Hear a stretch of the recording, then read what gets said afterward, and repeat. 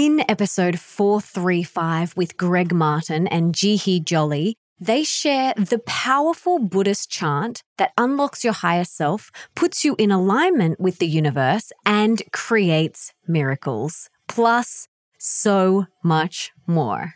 The Melissa Ambrosini Show. Welcome to the Melissa Ambrosini Show. I'm your host, Melissa, best-selling author of Mastering Your Mean Girl, Open Wide, and Comparisonitis. And I'm here to remind you that love is sexy, healthy is liberating, and wealthy isn't a dirty word. Each week, I'll be getting up close and personal with thought leaders from around the globe, as well as your weekly dose of motivation so that you can create epic change in your own life and become the best version of yourself possible.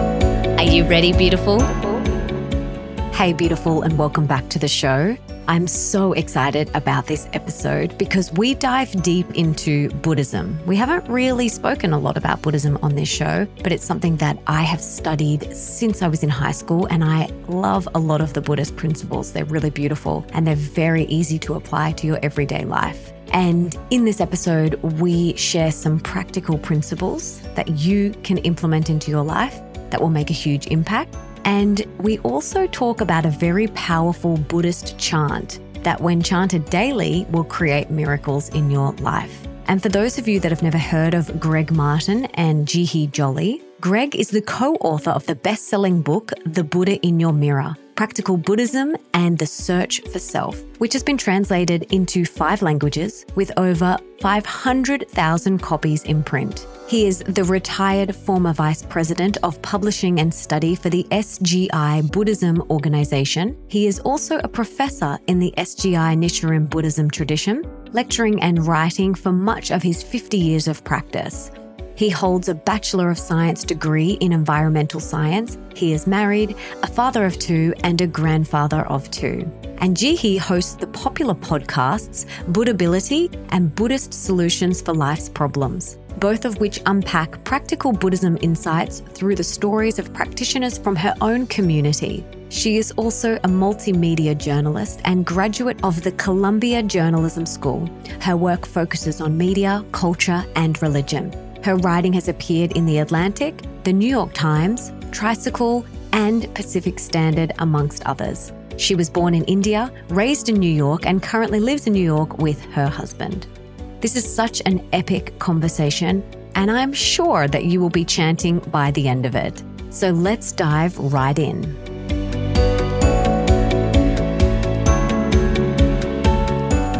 Jihii and Greg, welcome to the show. I'm so excited to have you guys here. Before we dive in, can you each tell us what you had for breakfast this morning?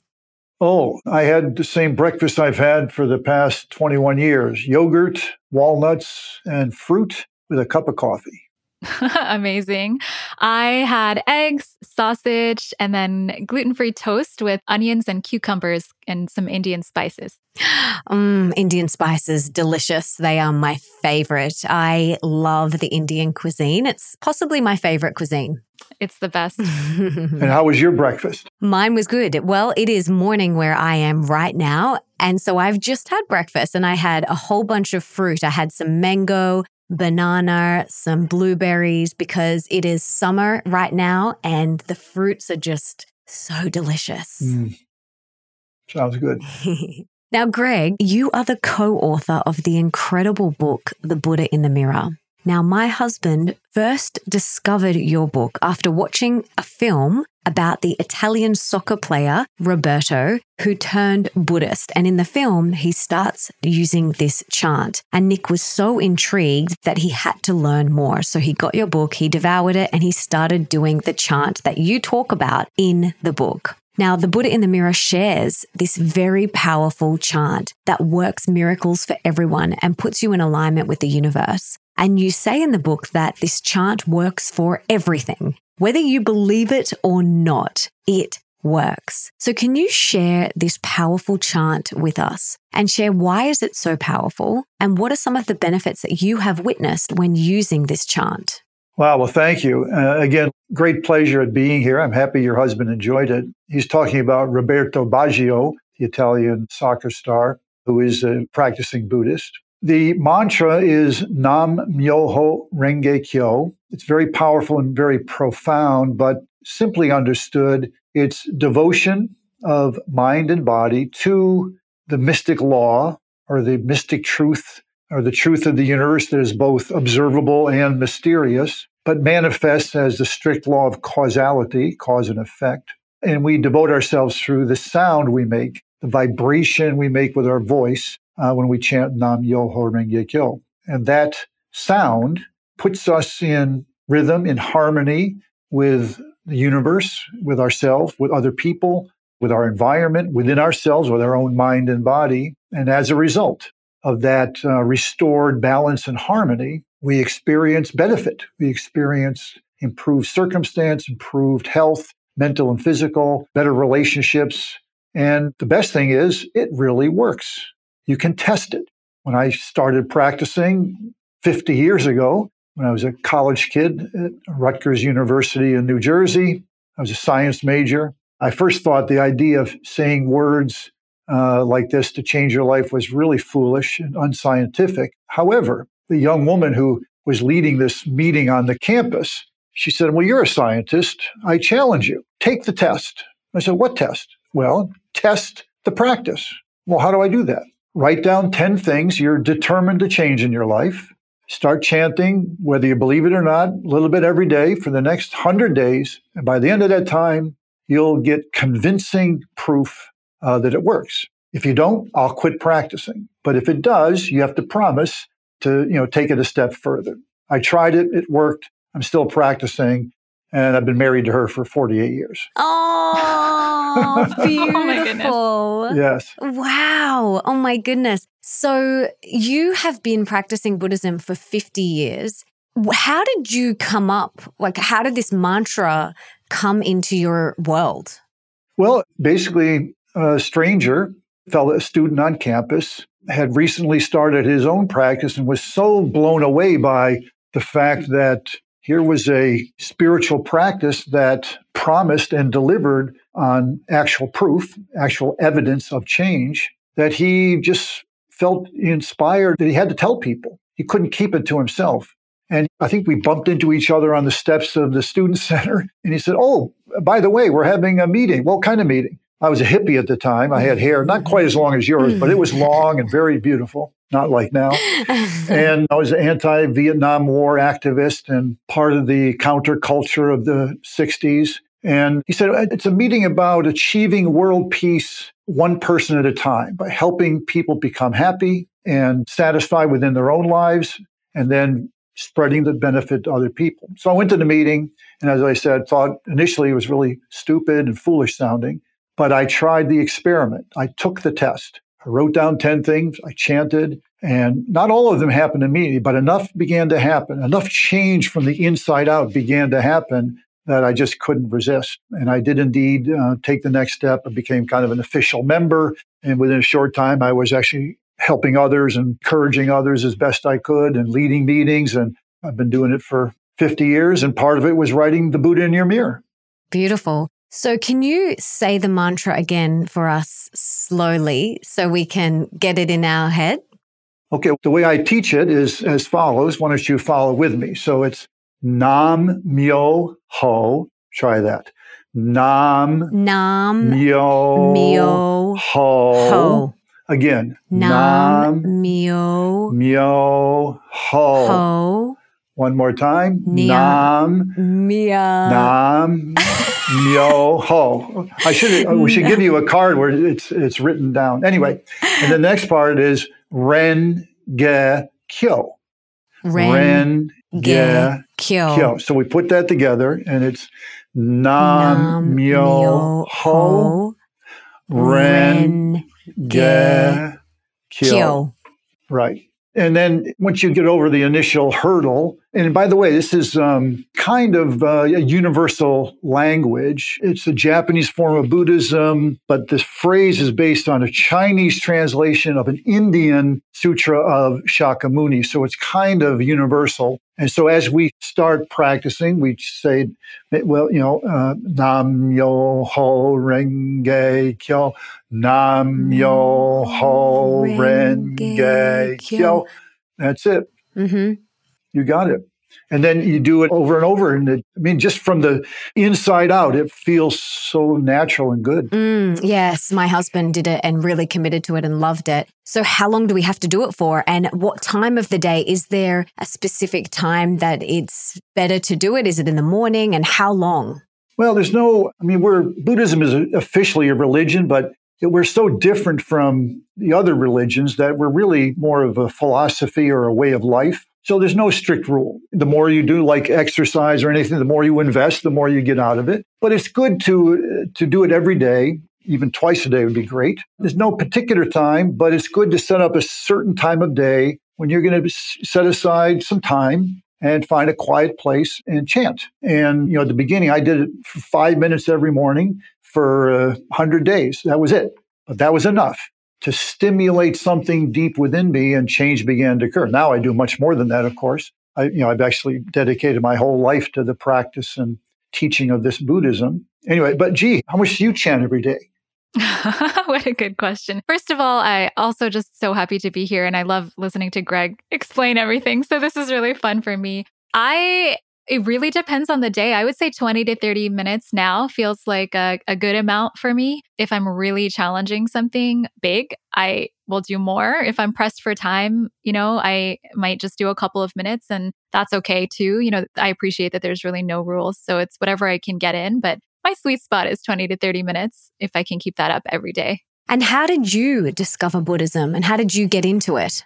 My family practices. So I was actually born to a family. I'm originally from India, and my mom was introduced to Buddhism, and she was a very spiritual person, and she tried many different practices, and this is the one that stuck. And so I grew up around chanting. Honestly, it's always been part of my life since I was a very, very young kid. My first ever chanting experience was I was learning how to ride a bike. And I couldn't do it. And I was like, okay, maybe I'll say Nam Myoho Renge Kyo and it'll work. And I got on the bike, and I don't know, it was like a rush of confidence maybe that I had been lacking. So I've always just enjoyed hearing it. I've enjoyed the community, but I would say I really decided to dedicate myself and build it into my kind of daily life around college, after college. So the last, let's say 10 or so years. Beautiful. Now you guys practice a different type of Buddhism. What's that called? Well, the Buddhism we practice is called Soka Gakkai Nichiren Buddhism. It's based upon the realizations of a Japanese monk, 12th century, who had studied all the available Buddhist texts and recognized that the message of Buddha had become quite confused. It wasn't he taught a lot. There's so-called 80,000 teachings, so it's probably not surprising, but it wasn't clear. Really, what was Buddhism? In Japan alone, there were 8 major and 12 minor schools of Buddhism, and they often argued and fought regularly. So he dedicated himself to kind of try to find the core.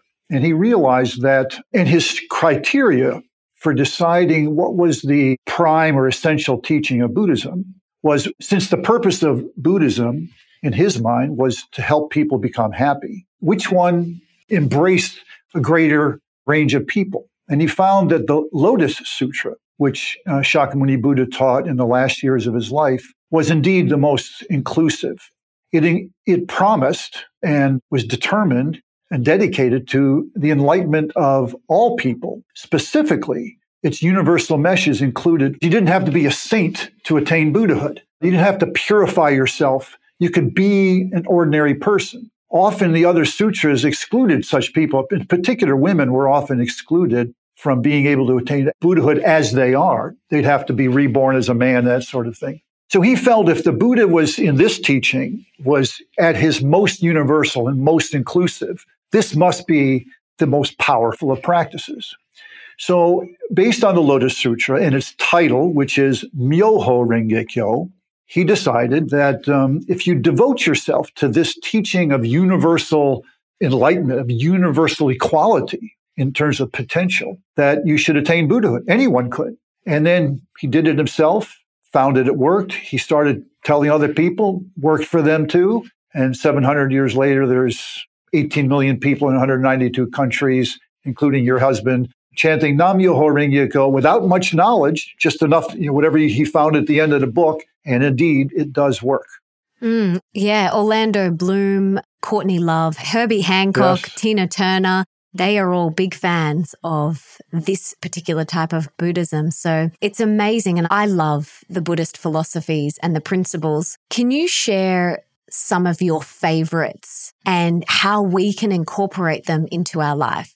Jihii, why don't you go first? Yeah, this is such a great question because there's so many, but I would say probably the most important, definitely most important to me, probably the most important if I was sharing kind of with a friend on day one, is the concept of human revolution, which is another way of saying inner transformation, but it goes quite a bit deeper than that. So let's see. The simplest way to put it, I think, is also, I should say, by way of context, the kind of what Greg shared earlier is what the reason that we're chanting is to basically bring out this fundamental enlightenment that is already in all people. That was the message of the Lotus Sutra. And all people, right? Regardless of gender, of caste, of socioeconomic status, all the ways that we divide people in the world are irrelevant when it comes to the fact that everybody has this fundamental enlightenment or potential in their life. And so bringing it out on a daily basis and living your life based on that kind of greatest version of yourself, that's the point of the practice. That's why we're chanting. And that's why it's not a one-time chant thing, because life happens and we all have our inner negativity as well and our different kind of challenges that might bring out,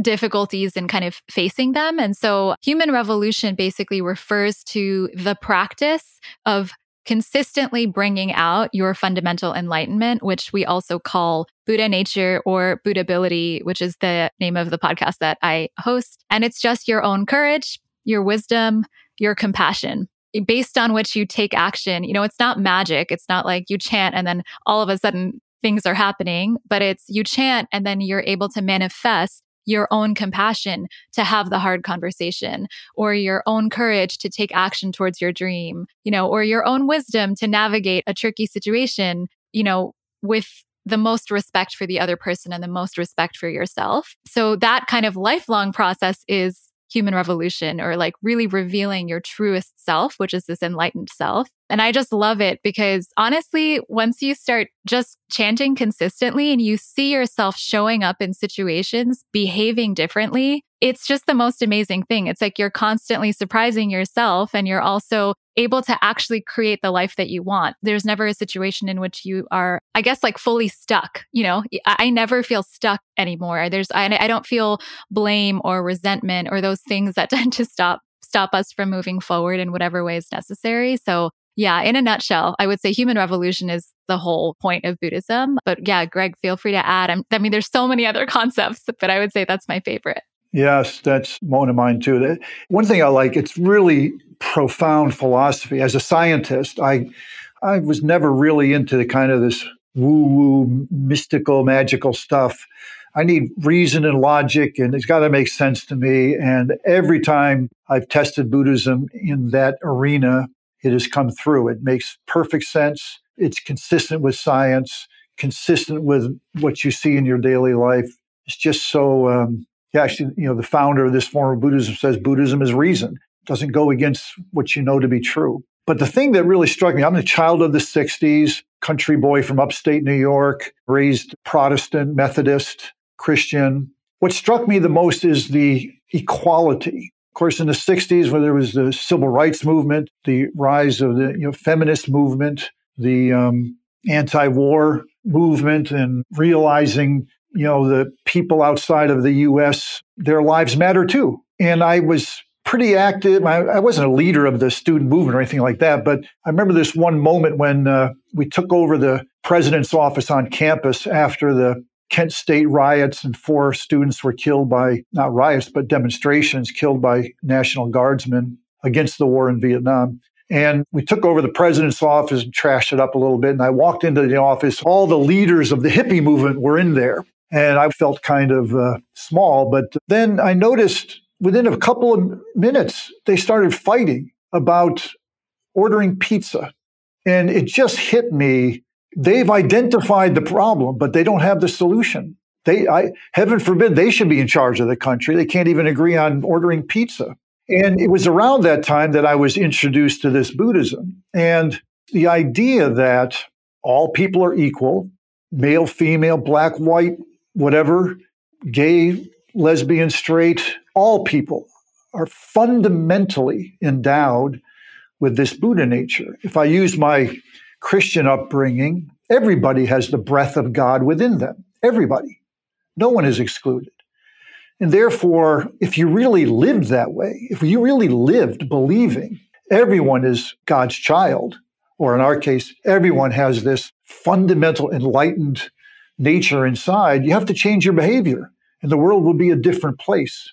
And I recognized when I heard the words that the only solution to the world's problems, you have to help people change themselves for the better, one person at a time. I've learned later that this was the Buddha's essential teaching. He says you have to remove the arrow of discriminatory thinking from your own heart before you can help others. And this really is still, it just amazes me that when we live in a world that is so divided and so divisive and people are pitted against each other for profit and gain and power, time is right for the Buddhist teaching of real equality at the fundamental level of humanity itself. And not only that, not only are we all equal, but we're equal not in a small way, we're equal in a grand way. We have this incredible power within us that we have forgotten. And Buddhist practice helps us to unlock, what we call the treasure tower of life, bring forth the great treasures of the Buddha's life condition, which, as Jihii mentioned, are essentially compassion, wisdom, and courage. If you could access compassion and wisdom and courage on demand anytime you need it, your life would be different, completely different.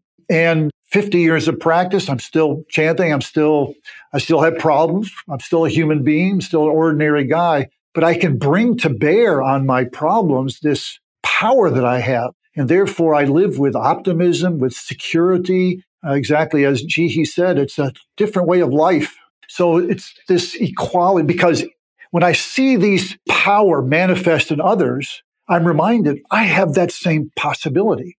So we often, amongst ourselves, we share our experiences. This is kind of the core of our practice. We meet in small groups. We talk about how's it working? How's the experiment going? Are you getting any proof of its power? How's it working for you? That never happened in church, to be honest with you. And I know it's still fresh and inspiring, even after 50 years. Wow, that's amazing. And what are some other benefits that you guys have both experienced from doing this chant? I can share a little. Honestly, it's so hard to even summarize because it's so much. I feel like I'm a different person than I would have been. So I'm just so grateful to my mom, to the community, all of it. But, I think, so by way of context, the reason I really became interested in practicing Buddhism consistently was because I felt like my personality and my dreams were in direct opposition to each other. So I was like a really, really shy child, just a very kind of fearful person. I think that was my base operating system. And I viewed most of life through that lens, especially dealing with people and just you worry what they're going to think of you, or you talk to some people that you feel like you can relate to and not to others. And that was my nature. But I always wanted to be a journalist and I wanted to be a writer. And you cannot be a shy person.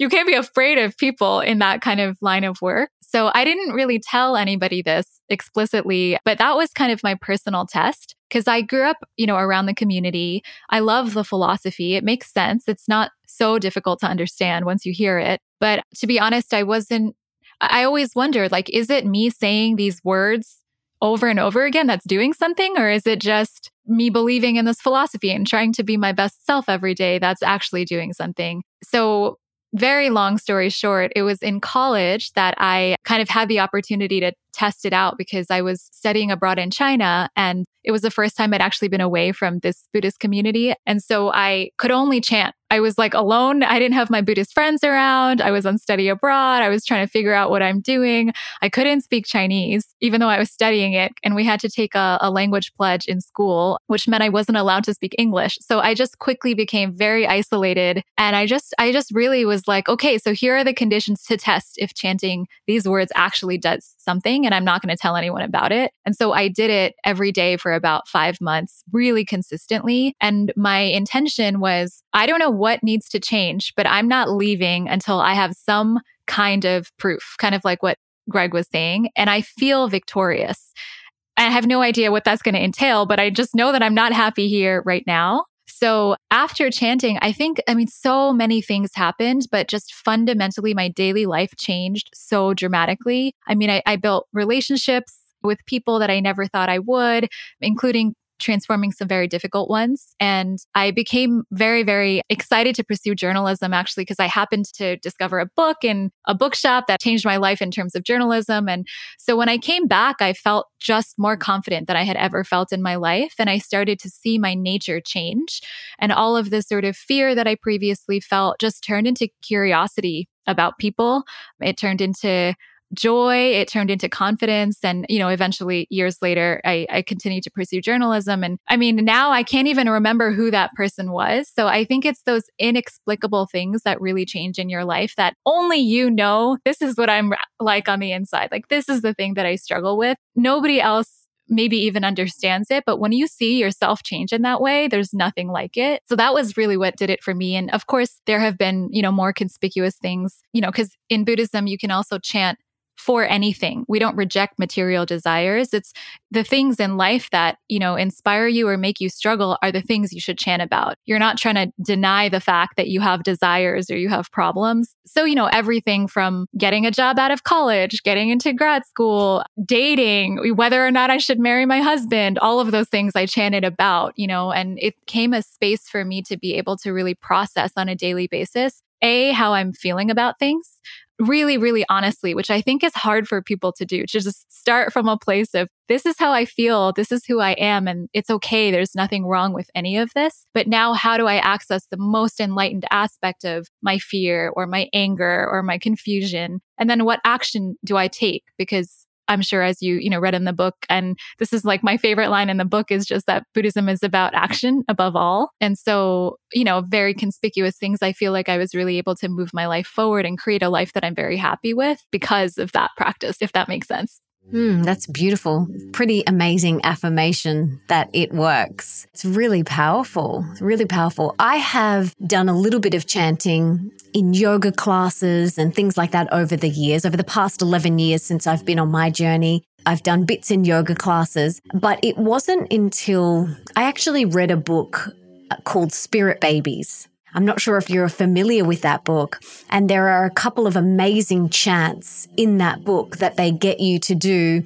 This is when I was calling in my baby. And I did those chants for about 2 months leading up to getting pregnant. And then I got pregnant. And I don't know, it's just magic. I think something really happens, something special happens when you set that intention and when you sit down and you show up. And I want to know the process to do this. Do we sit? Do we set an intention or have a goal or have something that we want to work on and then just begin the chant? Is that how we do it? Well, it's pretty simple. You could basically do it anytime, anywhere, under any circumstance. However, there are better ways to do it. I know people who chant in the car on the way to work, but that's not really optimal. So as I said before, I think it's important to, first of all, it's important to do every day if you can, and try to set up a good rhythm. 9 o'clock is going to be my chanting time, or 6 a.m. or whatever it is. And try to not be distracted. Try to find a place to do so. I believe it's important that you actually write down, just like and if you don't write down your New Year's determination, I promise you it'll never happen. The act of making that determination physical, a physical reality in written form, is important. So I urge people to write down 10 things that they want to change in their life, not just want, that they are determined to change in their life. Determination is kind of the driving force of everything. Unlike Western prayer, which all too often is very passive because the power that's going to produce result is out there, up there. And so Western prayer all too often is begging for help or petitioning some supreme being to intervene on your behalf, both of which are fundamental denial of your own power. I mean, think about Jihii's experience. She had discovered that she actually has the power within herself to change her life. That simple realization itself is an enormous benefit. Think about it. If everybody knew they could change their life, they had that power, and they had a practical method for doing so, how the world would be different. Oh my gosh, how many people, so many people are trying to change their circumstance, thinking that changing their situation is going to change them. That if they get rid of the wife or get rid of the husband or get rid of this or change this or lose weight or always trying to fix things with some expectation that, like you see on advertisements on TV, that if I looked younger, I'll be happy like those people. Or if I chew this kind of gum, then I'm really going to be happy. All of that whole view of happiness itself is misguided. It's wrong. So as Jihii, she just started to try it. I hope it worked, but she discovered this power. And once you know that power of self, there's no turning back. You don't want to give that up. Now she knows, no matter what situation she's in, she has this reserve power within her. I can change myself. This is an enormous thing. So back to your question. So it's not magic. And ultimately, you're the one going to do these things. But what you're going to do is turn on your inner power. You're going to access the 90% that they say we don't use. You have this reservoir of power within you. We call the Buddha power, the Buddha nature, or Buddhability. We just don't know it's there. Nobody told us. Nobody explained it. And as a matter of fact, in my religious tradition, we've been taught for the last 2,000 years that we're originally sinful, that we're disobedient to God, that we were kicked out of, we're bad people. How do you fix that? So when you believe that about yourself, it's hard to muster self-belief. It's easy to disbelieve yourself and then think I need help from the outside. So Buddhism begins just as an experiment, but pretty quickly. Exactly as Jihii mentioned, you begin to discover, oh my gosh, I have this reservoir of power within me. I had no idea it was there. Why didn't somebody tell me this? And Jihii now, she'll always know she has that. So now think about living your life knowing I have this power within me I can apply to any situation. What a different way to live. You don't need to steal from other people. You don't need to harm other people. You don't need to hate other people. I have the power. I don't know if you're young enough to remember the TV show He-Man? I don't know if you guys grew up in that era. Anyway, I am the power. He has a sword and I am the power. We are the power at the center of our universe. So anyway, that's how you start. So simple. And I urge you to do the experiment. You have nothing to lose. It doesn't cost you a thing. We give it away for free. Write down 10 things you're determined to change in your life or, whatever. Chant 5 minutes every day for 100 days. See what happens. And then let us know. I love it. I am going to do it. And I love that it all comes back to unlocking that innate power that we all have within us. There's nothing you need to fix or do outside of yourself. It all comes back to that power within yourself and really unlocking that and letting that out. That's exactly right. So you asked earlier about experiences. So I've had many in 50 years. I'm still having experiences because, life changes constantly. And so new challenges come. We don't stop having problems. But in Buddhism, this form of Buddhism, we learn how to confront our problems and overcome them. We find the power and strength to deal with the reality of life. We don't, all too often Buddhism is viewed as an escape from reality. Find your peaceful place inside. You end up in a monastery on the top of a mountain someplace. My favorite illustration of this is the movie Kung Fu Panda. If you haven't seen that movie, it's an excellent movie. It's really fun. But there's this monastery way at the top of this hill. And why are they up there? They're so far away from daily life. Well, it's based on a belief that you can't find this power in the midst of reality, but you can. So anyway, in my case, I came to discover lots of things happening, but after about 10 years of practice, it began to become clear that my fundamental challenge in life was going to be harmonious relationships. I have a hard time maintaining harmony in relationships, whether it's with my wife or my kids or at work or whatever. Relationships are a big challenge. And I didn't know why, because I'm basically a nice guy. Ask anybody, I'm a nice guy. But nonetheless, I was having real difficulties, and it was a complete mystery why. But I continued to practice, which includes studying the Buddhist teachings, chanting Nam-myoho Renge Kyo to what we call the object of devotion, or the mirror that helps us to see the truth about ourselves. It's called the Gohonzon. And I engaged in my activities because we believe you can't be selfish and happy at the same time. That happiness must be for self and others. It's a team sport. So we urge people to do their best, to share their experiences, tell other people, help other people with mastering, finding their power. But still, things came to a head. I found out my boss was cheating me out of my raises at work. One way or another, that's a relationship at work, me and the boss. I was having issues even with my fellow Buddhists. I was having issues, and my wife and I were at odds, and I was angry at the kids all the time. And so I started studying and reading and trying to understand what's the Buddha's view on this. And I came to understand the role of anger in my life and its source, which was a tendency towards closed-mindedness and arrogance, which was really kind of covering up a deep lack of self-esteem. So this was a harsh pill. It's a harsh truism to realize. But I'd been practicing long enough to kind of trust what I was realizing through my practice, what this Buddhism was revealing about myself. And then I focused myself on fixing me. Now that I knew that, because I had to acknowledge, I tend to be arrogant, I tend to be angry, I have a hot temper, and anger poisons relationships. So I have to stop poisoning them. So I devoted myself to overcoming this anger nature and anger tendency immediately. Within a week, frankly, that I started focusing on this issue, all these realizations came, and I realized, my boss was cheating me. I didn't know what to do about it. But out of nowhere, some headhunter called me, recruited me for a new job, and I found a new boss who was a mentor to me. My old boss is still an idiot, but he's not in my environment anymore. And I realized, wow, once you try to change yourself, your environment immediately responds.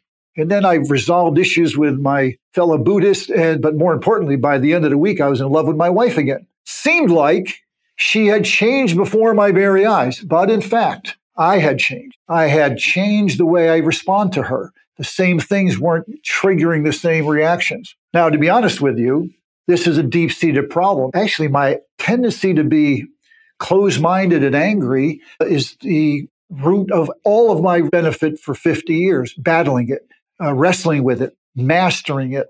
It's become a good friend in a certain way, in the sense that when I feel that, actually, I can feel my ears burning now when I get angry, so I can stop myself. I'm mastering that nature, but there's an upside to anger. When in the face of injustice, in the face of suffering, it drives me passionately to do something about it. So I was able to transform something that was destroying me and poisoning my life into incredible value creative force to drive me forward to try to make the world a better place. That human revolution has been profound. And as I said earlier, I'm still married to the same woman 48 years, and my kids still speak to me. My grandkids, who are 20 and 17, just came over yesterday to play some cards and have dinner. I'm on good relations with many people, but I can't be negligent. I have to be constantly wary. And if I get negligent or step back, the old nature comes back. So it keeps me on my toes. But I'm a really happy guy now because I discovered this truth about myself, and I had the power and the wisdom and the practice to do something about it. My brother wasn't so lucky, and he's no longer with us, but he didn't know what to do about the same nature, and it ruined him, frankly. Anyway, I hope that's helpful. Yeah, I mean, I'm sure everyone listening, including myself, wants deeper, more loving, harmonious relationships. And maybe it flows really effortlessly with some relationships, and maybe there's some stickiness with some others. And I know for me, I would love more flow and more grace and more harmony in some relationships. Absolutely. Well, all of them. You can always have more. So that's really inspiring and definitely inspired me to try this chant for 100 days. Now, I first studied Buddhism in high school, actually. It was part of our curriculum. And so that was when I was first exposed to Buddhism, and I loved it. And when I began then on my inward journey 11 years ago, I picked up a couple of Buddhist books. I think one of the first ones I read was Buddhism for Beginners. I've read Buddhism for Mothers, which is a really beautiful book, and a few others. But I'm curious to hear, why do you feel like Buddhism is becoming really popular among young people? I'll let Jihii, who is much younger than I, start that conversation. It's a good question. It's interesting also, so by way of context, Buddhability is a podcast that I host and also a publication newsletter, all the things in media. And I interview a lot of people who I would say tend to be younger. It's a mix, of course, but many in their 20s, 30s, sometimes even in high school about why they started practicing Buddhism and what Buddhability looks like in their own life, which is amazing because, of course, the basic philosophy is the same, but everybody's individual character and individual karma and individual circumstances are different. So it's just, first of all, so much fun to hear actual real life stories because it helps you understand Buddhism when you see it through the lives of other people and like just very universal struggles or dreams or goals that they're challenging. But I would say just based on being part of the community and my friends and also the people that I interview, it's practical. I mean, I'm not personally interested in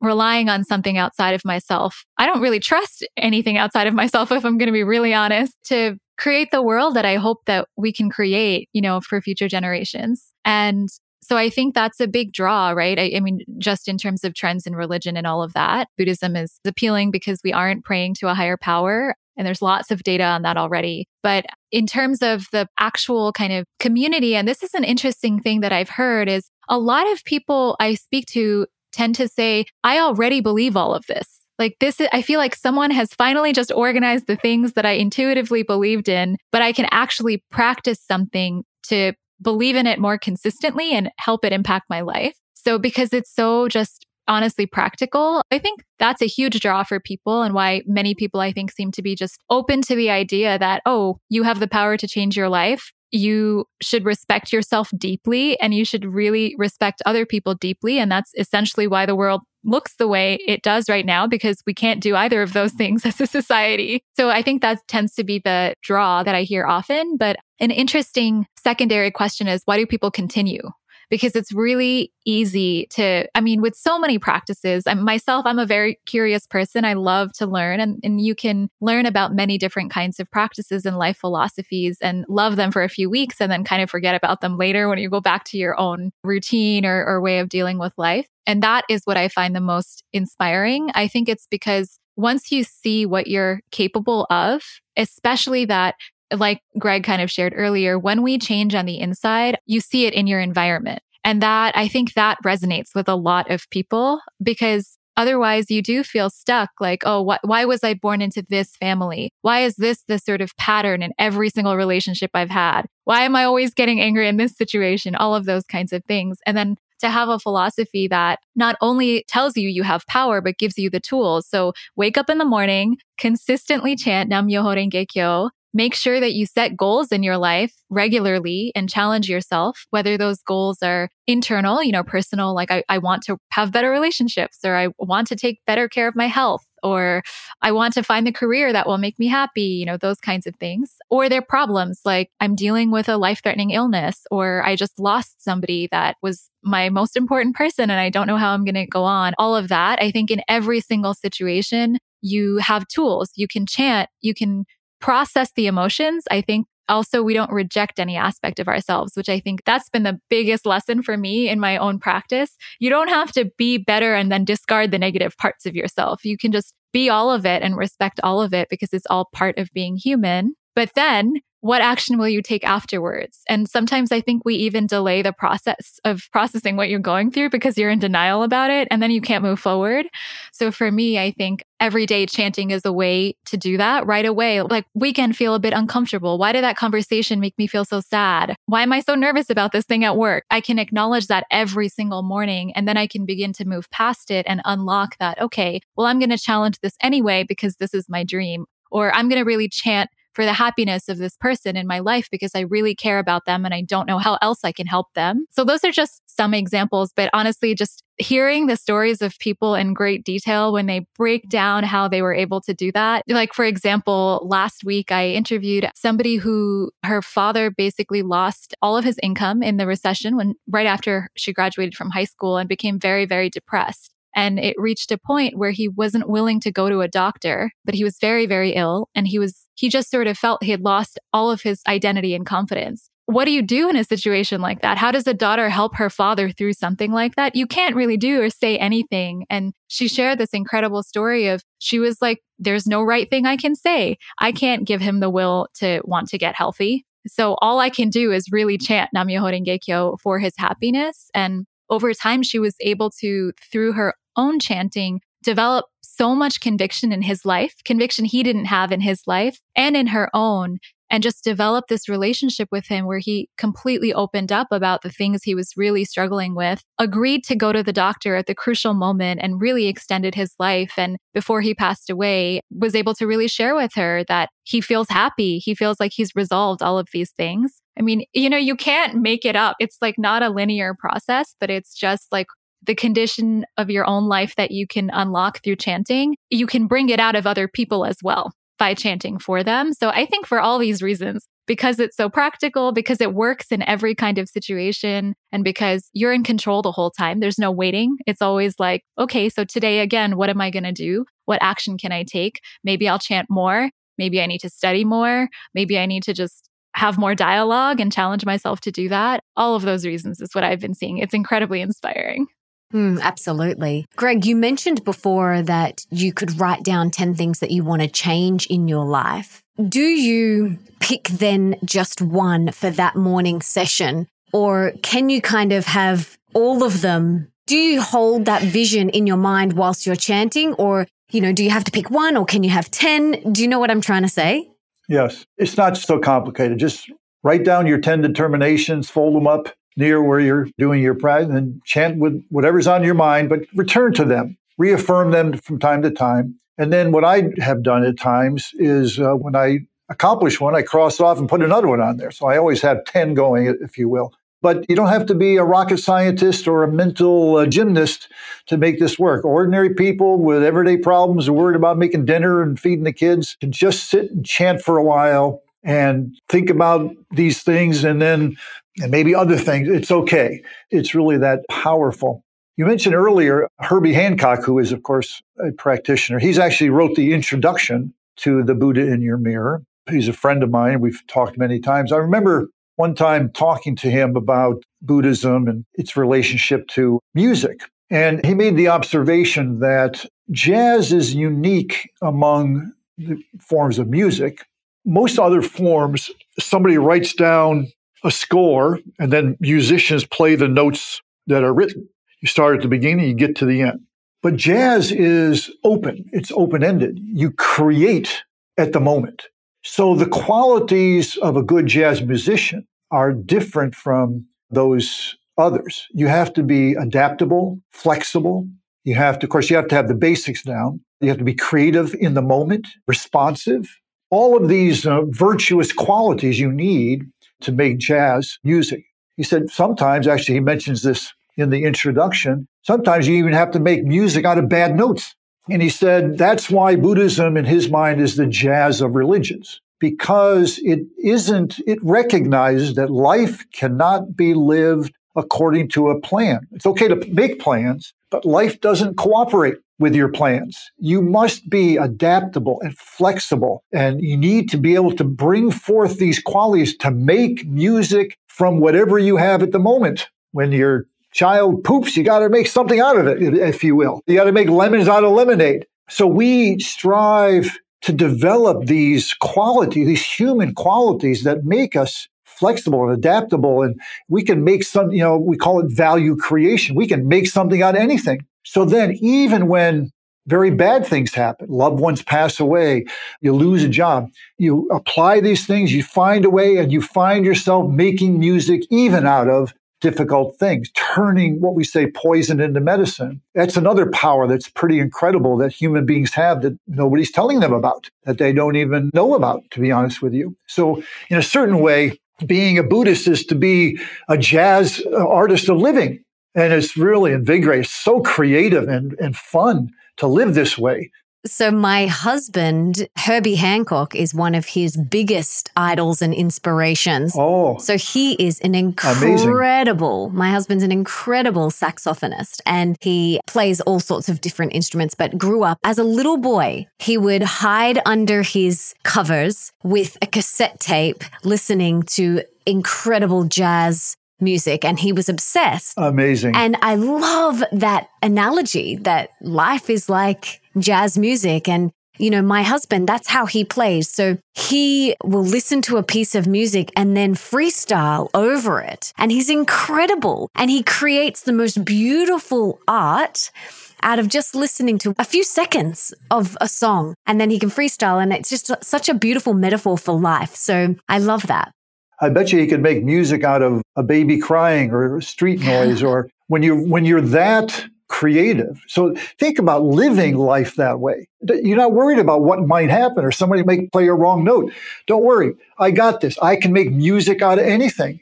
It's a pretty extraordinary thing. Yeah, I love that. By the way, can I share a Herbie Hancock episode I had one time? Absolutely. He and I, because we're fellow Buddhists, so we were talking about life and things. We went out to dinner at a local restaurant, and of course, people know Herbie. Nobody knows me. So we're on our way out, and people are saying, hey, Herbie this, Herbie that. And some guy stopped him to give him a CD and something like that. And then he noticed Herbie's such a warm-hearted guy. So he noticed that people were kind of pushing me aside, ignoring me. I was okay. And then he said, oh, by the way, I had told him I played trumpet in high school. I'm not a musician. I stopped after high school, but he remembered that. And he said, oh, by the way, this is my trumpet man. Oh, immediately people turned to me. Oh, yeah, that's right. It totally changed the dynamic. I'll always praise him for that moment of saving me from, for just that moment. I was, Herbie's band in theory. How fun. How fun. What is something on your list right now that you would like to call into your life or change? Could you each share one thing? Okay, I'll go first. Right now I'm working on being a good grandfather. And it's a challenge in the sense that you have to have the wisdom to know and the courage to not say, to allow your children to raise their kids and enjoy the process. So, it's a joyful challenge, but a lot of people don't do it well. A lot of parents, famous mother-in-law, Nietzsche and Daishono once said, every bride becomes a mother-in-law. This is kind of the inevitable way of life, and it's hard not to be one of them. So I'm now working on being a really good, show actual proof as a grandfather, I'm retired from full-time work. I want to be really good at these things and be a model for other people who are trying to be grandparents and live retirement. Yeah, so that's what I'm chanting about now.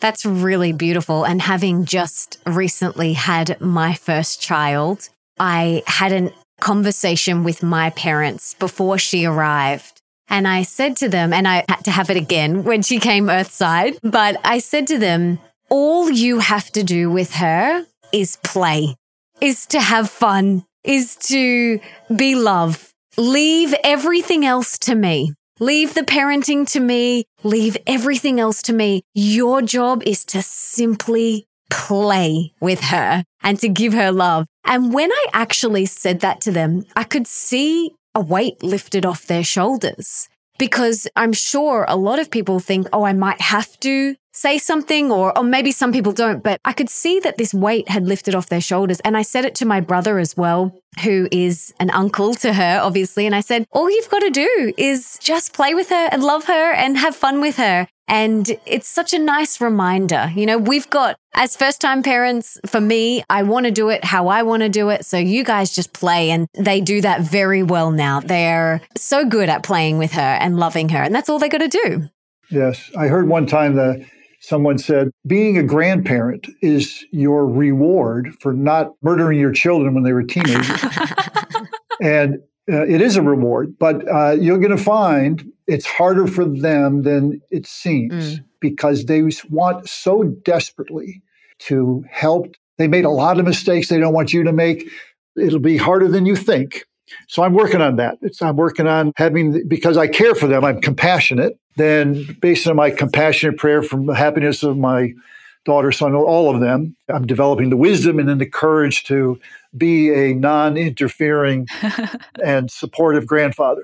So far, so good. How about you, Jihii? I love that so much. And I mean, your story resonates a lot with me, Melissa, because one of the big things now is we're planning for a family, or, that's sort of going to be the next chapters. But honestly, just there's a lot of fear around that. Obviously, excitement, knowing that we would like to start a family soon. But my husband works a lot and I really enjoy working and writing a lot. I have some really big writing projects on my plate right now. So I just started chanting, how can I build a foundation in my daily life now that will allow me to not feel anxiety, because one of my life tendencies is definitely anxiety, and I just don't want it in my life. And so it's been really wonderful. I've actually just been able to really focus on my health. That was not the plan. That is not what I started chanting about. But again, when you chant, the wisdom emerges. And the first thing that happened was me realizing, okay, this is the time to build building blocks really for the daily life and how we nurture ourselves and care for ourselves for the rest of our lives, for our family. And then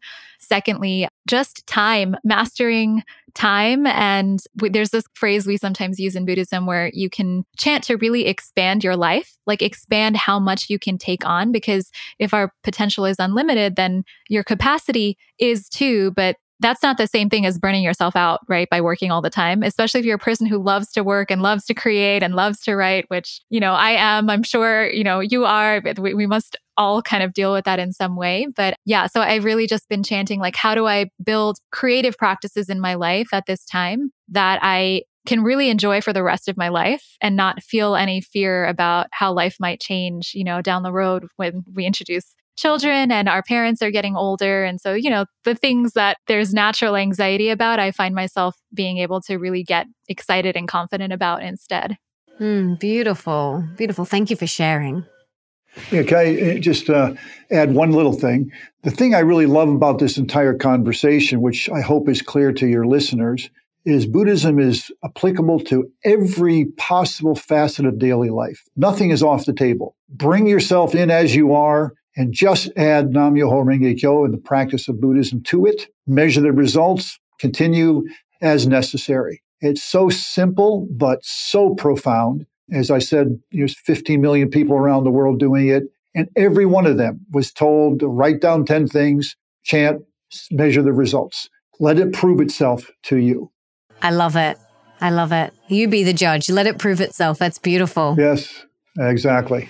Let's pretend now that you each have a magic wand and you could put one book in the school curriculum of every high school around the world. Besides the Buddha in the mirror, that should definitely be in the curriculum. What is one other book you would choose? And it doesn't have to be on Buddhism. It could be on any topic. But just what is that first book that comes to your mind that you would love every high school student around the world to read? Wow. I can definitely go first on this one because I was just telling Greg this earlier. Yes. And it's funny. So it's called Discussions on Youth by Daisaku Ikeda, who's a Buddhist philosopher. And, we view as a mentor in our form of Buddhism. But it's actually, interestingly, discussions that he had with high school students over the years. And it's organized by chapter into every aspect of life: making friends, what kind of career should I have, my relationship with my parents, what is love, why are we here on the planet, what does peace actually mean, all of those things in this really amazing dialogue format. And it's funny because when I interview people, over half of the people that I've interviewed, when I ask them, do you have a favorite Buddhist concept or a teaching or something you hold on to, they quote this book. And I read it when I was in high school and college, and I felt the same way because the message of the book is not only, of course, the basics of Buddhism, but how do you apply the Buddhist philosophy in every aspect of life? And the fundamental message is, even if right now that you don't have hope or you don't feel capable, you have the ability to do anything, and I believe in you. And so here's how you apply it in this situation. So it's just like a hug. I adore that book. So that's what I would say. It's an incredible book. I wish it was in print when I first started. I'd have made a lot fewer mistakes. I mean, it's so down to earth and practical, and it just touches real issues with bullying and all sorts of stuff, but from a nonviolent, respect for all people perspective that is unique to Buddhism. Another Buddhist favorite of mine by the same author is called Unlocking the Mysteries of Birth and Death. And I love this book because I'm a scientist, and I studied science. I'm not a scientist anymore. But it presents the science and philosophy of Buddhism in very clear terms. It talks Buddhist psychology, talks Buddhist view of life and its interactions within self and with the environment. It's a really good read. The application of Buddhism to the sufferings of birth, aging, sickness, and death. It was a revelation when I read it, especially having spent my years in college studying science. It was so relevant, so just in rhythm with what I had been learning, but holistically, it's very powerful. I wish young people could read it. But actually, if I had to give a first one, I'd pick Discussions with Youth. Beautiful. It's an incredible book. In fact, I'd put it in senior centers. We'll link to that in the show notes as well as the Buddha in the Mirror. I would love to hear how your day unfolds. How do you both set yourselves up for a successful day? What are your morning routines? I love hearing about how people prime themselves for the day. So what are your morning routines? First of all, a good part of my life, I thought I was a night person. And I had heard many people say, you got to win in the morning. But I wasn't very good at that. And in fact, Buddhism talks about, starting each day, you got to start the day right, exactly as your question indicates. But I often failed.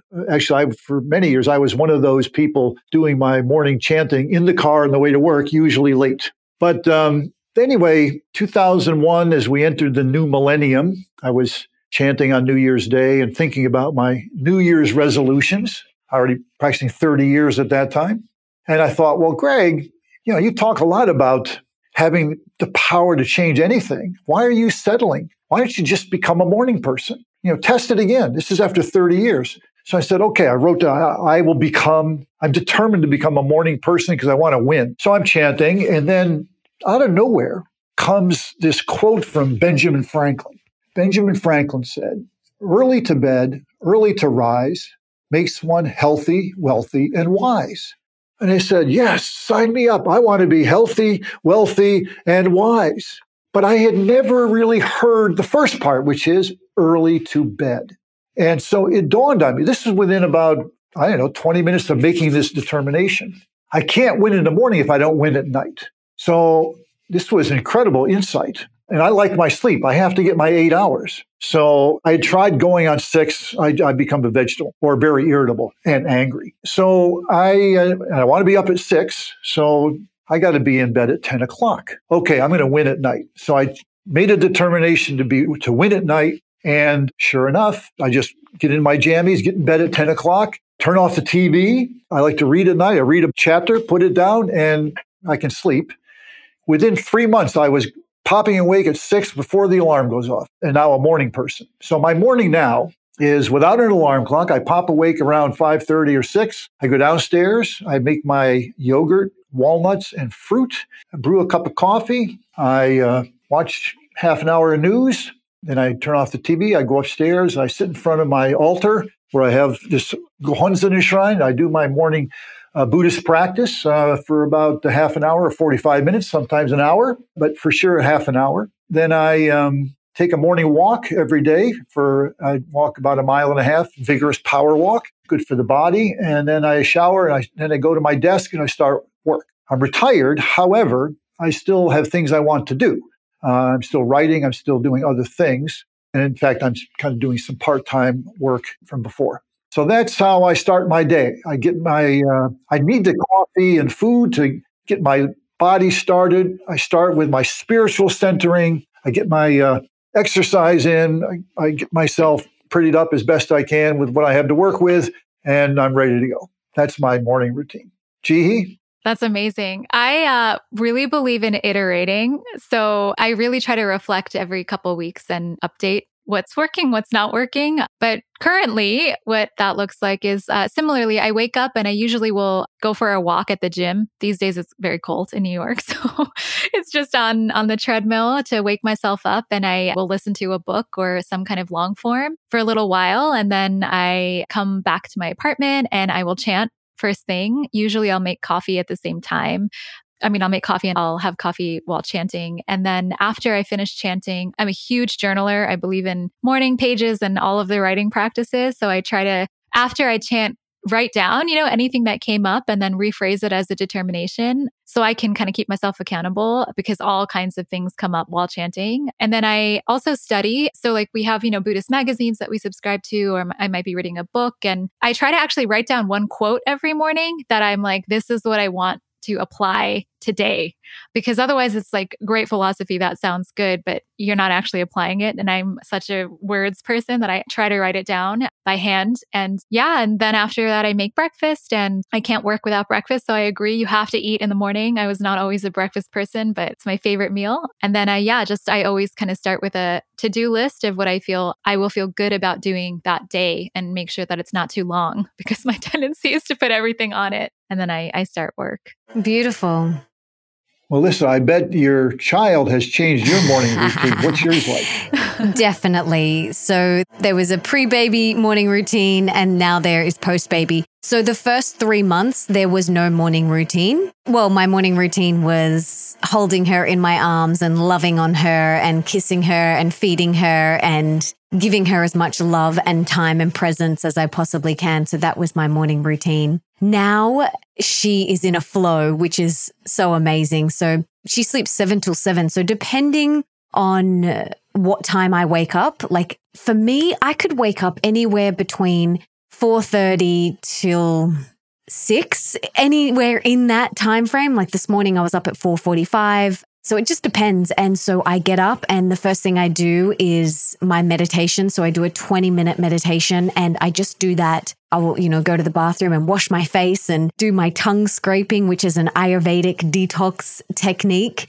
and have a big glass of water. And then I get back into bed and just sit up in bed and do a 20-minute mantra-based meditation. And then I will read inspiring spiritual passage from a book. I might read something else from the book that I'm currently reading. I'll do some journaling. Maybe I'll write down what I'm grateful for. I might do a little bit of breath work, just some alternate nostril breathing or something like that. And then depending what the time is, I may check in with what's going on for the day, or have some time with my husband, or do some yoga, just depending what the time is. And then I wake my baby girl at 7 o'clock. I go in and get her. And then from 7 till 9:15, which is when she has her first sleep, I am in full mama mode. I am just dedicated to feeding her and being present with her. This morning we had a dance around the kitchen, and it was really beautiful. So Wow. Yeah, I love it. And I try not to be on my phone in that time. Like I put my phone away and it's on silent or on airplane mode. And I just want to be fully present with her. I don't want her to see me on my phone. So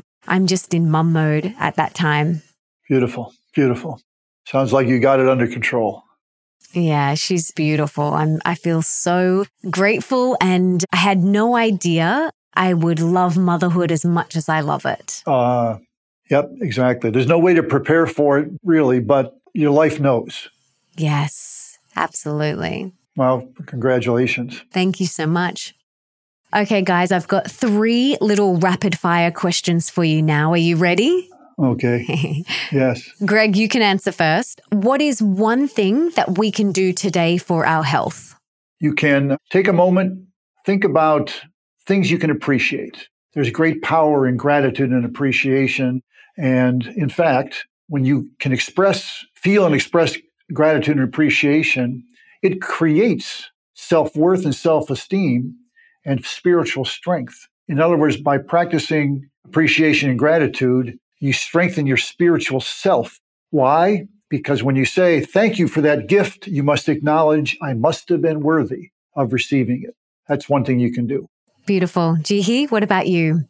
I would say movement. Maybe ask yourself how much movement there is in your life, whether that's really strenuous exercise or something very gentle. It's so easy to forget in the world that we live in to physically move every day. And it just makes such a world of difference. Absolutely. Okay, the next one. What is one thing that we can do for more wealth in our life? So more abundance in all areas of our life.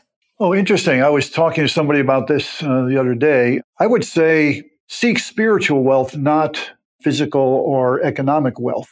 The wealthiest person in the world is the person who's self-secure, self-aware, self-confident. I would move away from external wealth to seeking spiritual wealth. I love that. Jihii?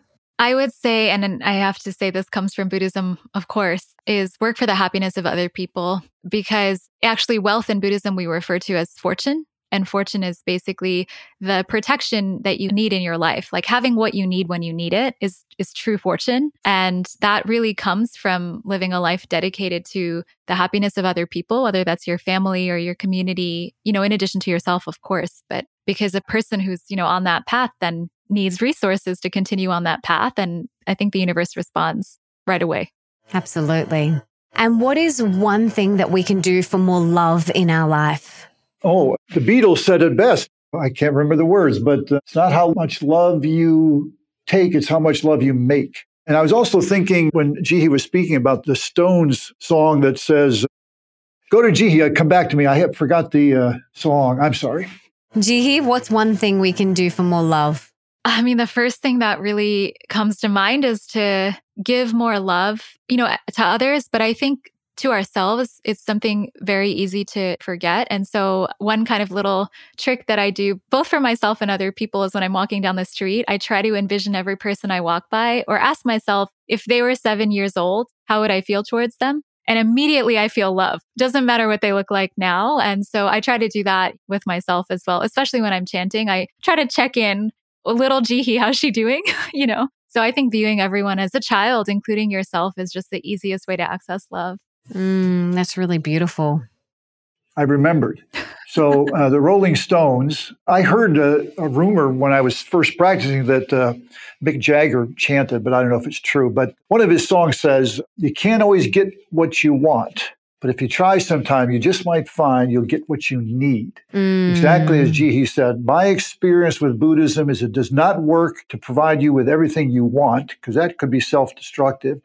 But it does absolutely guarantee a life in which you will get what you need. And that's a good thing. Absolutely. That's beautiful. This has been so beautiful. I'm so grateful for all of your wisdom that you've shared. Is there anything else that you want to share with us?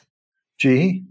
I mean, this has been wonderful. I'm so inspired. So thank you so much for having us and for these questions and for your work.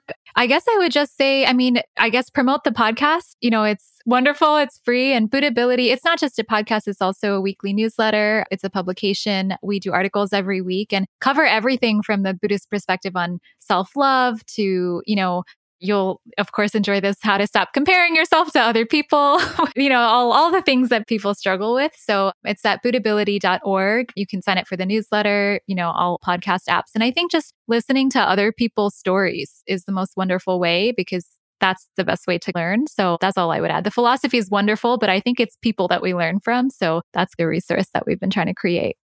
Yes, I would say the philosophy is wonderful, but it's really not that unique, to be honest with you. There's a lot of people thinking these things. What's so special about this is the practice. Nichiren Daishonin found a practical, simple, accessible, available to, think about it, to peasants and paupers in feudalistic Japan were able to chant Nam-myoho Renge-kyo. They couldn't read, they couldn't write, and they were able to discover the Buddha in your mirror. Much to their surprise, when they looked in the mirror, they didn't see a fat, bald guy. No, they saw that they too, much to their surprise and much contrary to what they've been hearing from the powers that be, that they too had these virtues within them already there. They could be compassionate and they could be wise, that they could be courageous. And that when they applied those access and applied those things to their life began to change. And their experience of the reality of life became more wholesome and positive and life-affirming. So it really is true that when you look in the mirror, and increasingly we become aware of it, the person we see looking back is in fact, much to our surprise sometimes, a Buddha in the making, a Buddha in the process of, like a butterfly emerging from a cocoon, of the metamorphosis from ordinary human being into the Buddha that we were all born to be. Absolutely. We just need to unlock it, unleash it, and let it out. Exactly. You got it. Perfect. This has been so amazing. I'm so grateful. Thank you so much for sharing all of your wisdom and for all the work that you both do in the world. You are helping, serving, and inspiring so many people all around the world. So I want to know what I and the listeners can do to serve you. How can we give back to you today? Oh, boy. Well, I would hope people would be inspired to perhaps investigate this Buddhist practice further. It would really make me feel good if even one person were to make a positive change in their life and then pass it forward. Don't keep it to yourself. Share that with other people. Like ripples in a pond, any change, positive change in a single individual makes me happy, is the purpose of my life. And if we can pass it forward to others, that would make me really, really happy. Yeah, I would say same. Nothing for us. I would just be so happy. There's so many people that just don't have the tools or resources to navigate life in a way that makes them feel truly happy and empowered. So yeah, I would say if you have the practice and you enjoy it, then pass it forward. And if you're just kind of curious, then I hope that, it takes courage to really be willing to do something that makes you look inward so deeply. But I would be so happy, if anybody just tried chanting, honestly, even a few minutes. Beautiful. Well, you guys have both inspired me to do the chant, and I want to encourage everyone listening to do it and to check out Buddhability and check out the Buddha in the Mirror and implement some of these practices and principles into your life and take the test, like Greg says. Just take that test. So thank you so much for being here. Thank you for your wisdom. It's been an absolute pleasure chatting with you both, and I'm so grateful. Thank you. Thank you as well. Thank you so much. I don't know about you, but I am so inspired to add this chant to my morning routine. I'm going to do it for 100 days. I'm going to write down my 10 things. I'm going to do it every morning and see what happens. I will report back and let you know. And I hope you will join me on this little experiment. And if you got a lot out of this episode, if you feel inspired, if you feel ready to read some Buddhist texts and try this chant, please subscribe and leave me a review on Apple Podcasts, because that means that we can inspire and educate even more people together. And it also means that all of my episodes will pop up in your feed like magic, so you never have to go searching for a new episode. And come and tell me on Instagram at Melissa Ambrosini what you got from this episode. I absolutely love hearing from you. And before I go, I just wanted to say thank you so much for being here, for wanting to be the best, the healthiest, and the happiest version of yourself, and for showing up today for you. You rock. Now, if there's someone in your life that you can think of that would really benefit from this episode, please share it with them right now. You can take a screenshot, share it on your social media, email it to them, text it to them. Do whatever you've got to do to get this in their ears. And until next time, don't forget that love is sexy, healthy is liberating, and wealthy isn't a dirty word.